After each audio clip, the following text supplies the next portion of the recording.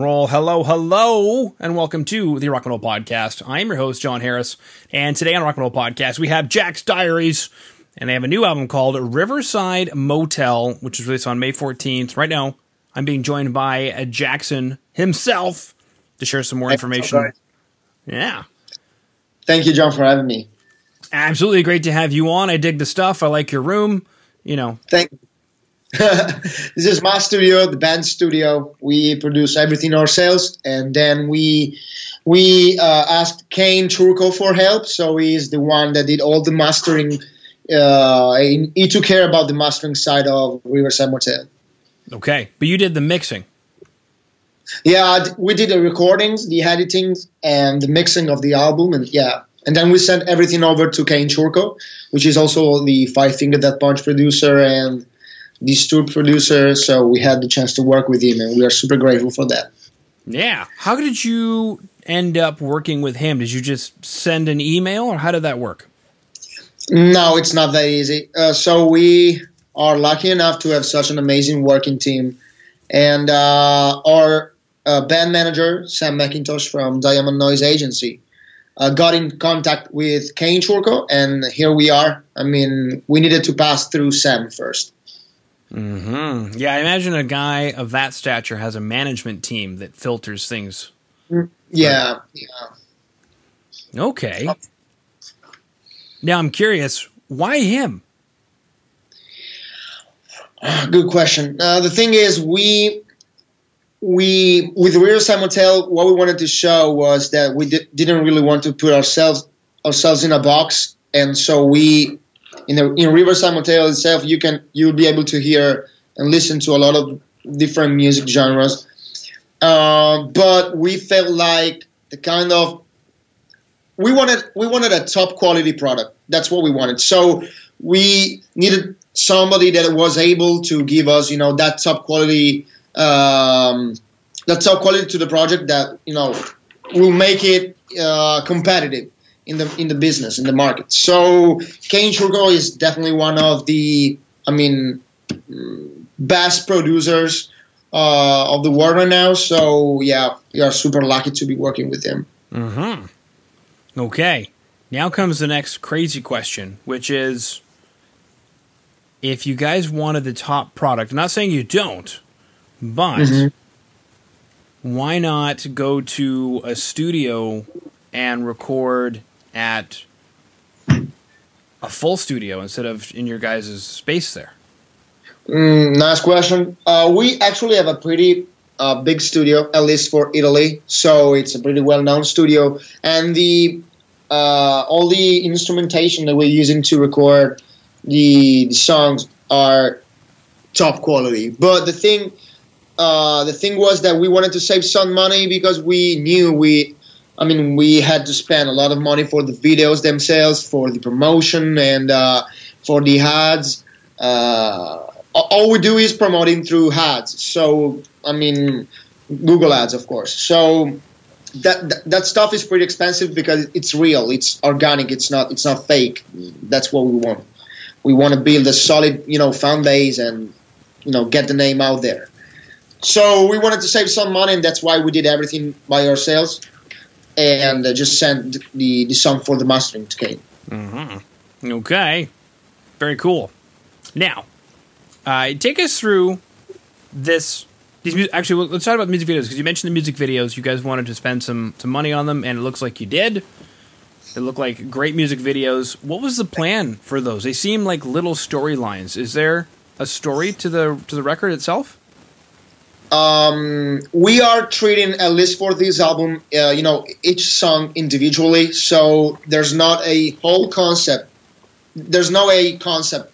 We are treating each song has its own video, and it's strictly related to the song itself.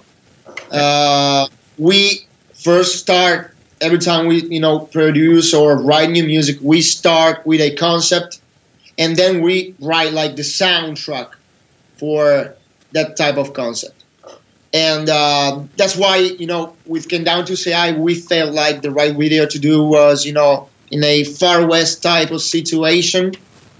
And for this last one, we wanted to recreate a sort of Mad Max, situation, and yeah, videos are playing a major role in our band. I will say that definitely. Okay. Yeah. And did you guys do all of these shots in Italy, or did you travel to get some desert stuff? It looks like the desert. Yeah. We traveled through Italy, and of course, I mean, the last couple of years were pretty strange for the entire world. So we didn't have the chance to travel outside the country, and even inside the country was pretty difficult at times during COVID. But yet we found the strength to do it anyways. And so we gotta go pretty far to be able to have those kind of locations, if you know what I'm saying. Mm-hmm. Yeah. Okay. Beautiful. While we're chatting, I'm also doing a ton of research right now on Kane, because at first I came up with Kevin, but Kevin is his dad. Yeah, you're right. And he's Canadian, which is fantastic. Yeah. Because I'm Canadian, but like any good Canadian who's made it successfully, he moved to the States. Yeah. Yeah. I bet he I'll keep my negative comments about the States to myself. Okay. I bet he regrets it now. Anyway, just wanted to slide that in there. Very cool. Now, you mentioned some stuff about COVID, which hit Italy pretty hard. What kind of considerations did you guys have in producing this album? Did it change a lot for you guys? Did it take longer? Was it faster to produce the album? So with COVID, we had definitely more time to focus mainly on the writing sessions and composing sessions. So yeah, that gave us a lot of time. At the same time, by the way, we don't live all together, so I had the guys coming to my place like twice per week, and so it was pretty difficult at the same time.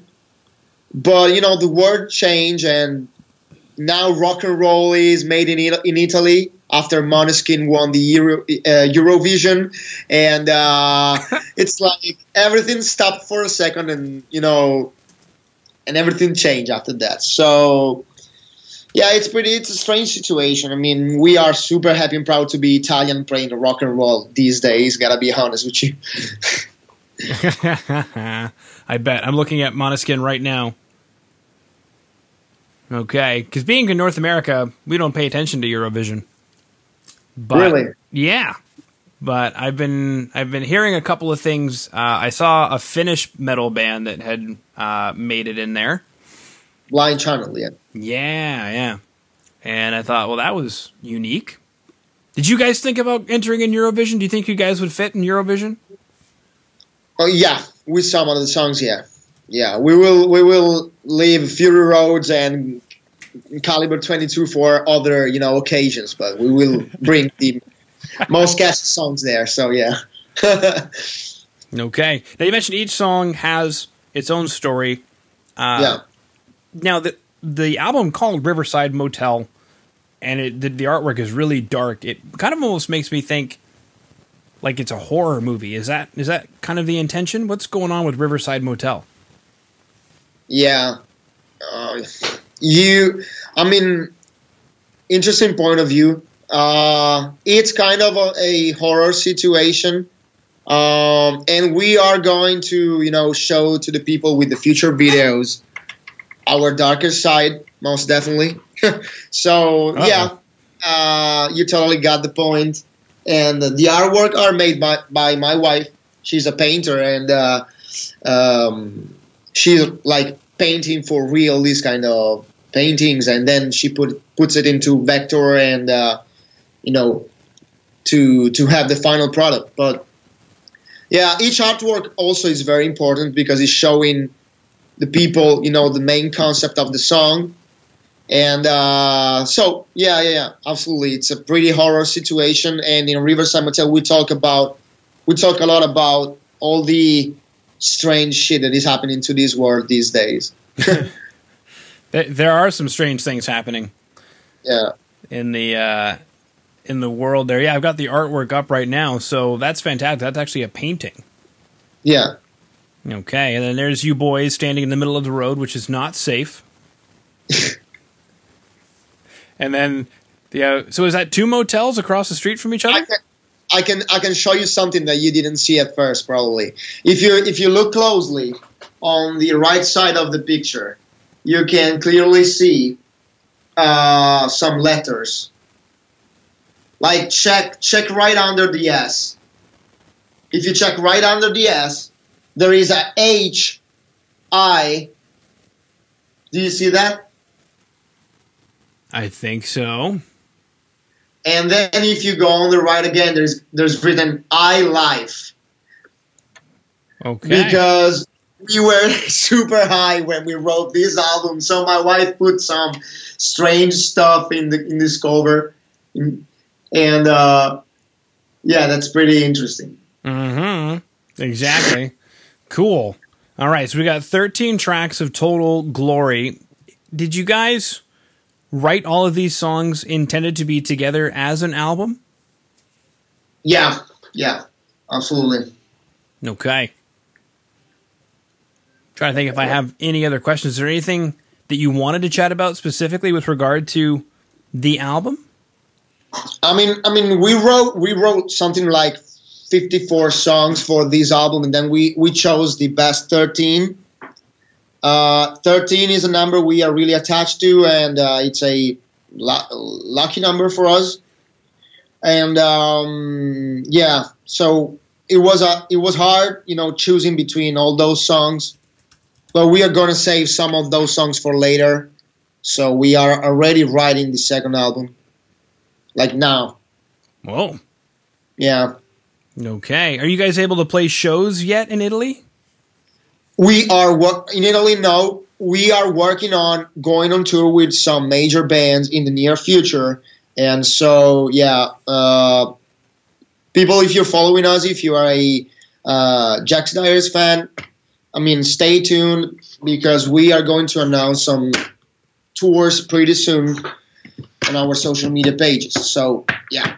Okay. And I'm on the Facebook page for Heavy Tones Recordings, which is my studio. Yeah. Yeah. Do you have a proper website or just the Facebook page? It's just a Facebook page, because actually that it's not a business that here in Italy works that well. So I'm kind of struggling, but yeah, it's a pretty well-known studio over here where I live. So yeah, I'm happy with that. Okay, beautiful. I'm just looking at the pictures. I'm trying to tell, is that Reaper? No, that's Studio One. Studio One. All right, beautiful. We got a Studio One. It should be like a bell somewhere. Ding, ding, ding, ding, ding. Yeah. Confetti comes down. I love Studio One. It's my favorite. Oh. Okay, let's talk about Studio One. And for anybody out there in podcast land who is currently wondering what in the world we're talking about, there are different digital audio workstations that musicians can use to record, and Pro Tools is still the industry standard for some reason. And then there's some other ones that are significantly better that people use. And Studio One is by a company called PreSonus, and it's a great little piece of software. Not a lot of people use it, though, but it's a great piece of software. But Jaxon uses it. So take us through why you use it. Because it's pretty, easy to understand as a DAW, and it's not that complicated. Also, the interface is pretty well done, and it offers some features that, in my opinion, Cubase just don't, and even Logic Pro don't. So, you either go with Pro Tools, like you said, or maybe Ableton, or, Cubase even, but I work with PreSonus since day one, and I also have this mixer, which is the Studio Live 16. So I'm all into Studio One and PreSonus, actually. I gotta be honest with you. So yeah.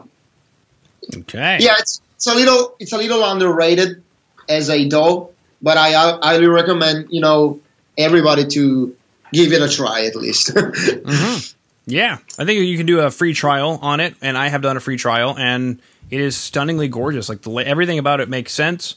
I think the only reason I didn't go with it was just because at the time it was so new that nothing was available for it. No plugins or anything. So that's obviously changed, I'm sure, by now. Absolutely, yeah. Okay, and then I see a Kemper Profiler. Is that what we're hearing on the record? Yeah, we use both that and a PV6150 plus. Okay. So yeah, we mixed like the digital and analog sound to have a more complete, sound in general. Mm-hmm. No, that makes sense. That happens a lot. Yeah. Very cool. Very cool. All right. So today we have chatted about Kane Churko mastering the record. We chatted about writing an album and COVID. We chatted about Eurovision and how you guys are going to work on getting in there and winning that for Italy. Yeah. Chatted about Presona Studio One stuff. Chatted about the music videos. We have Fury Road's Boom Boom, which I think in Italian would be Bombazza, right? Bombazza or Not really, but nope. Yeah. I mean, Bombissima? Okay. When I Turn, I See the Future. There's a music video for that, and it came down to Say Hi. And I can't remember which one it is. One of these has a guest musician. Yeah, it came down to Say Hi, yeah. Okay, so a guest came down to say hi, and you thought, that's a cool name to call a song, so... Yeah, I mean, it's a pretty strange way to call a song, actually. I know that.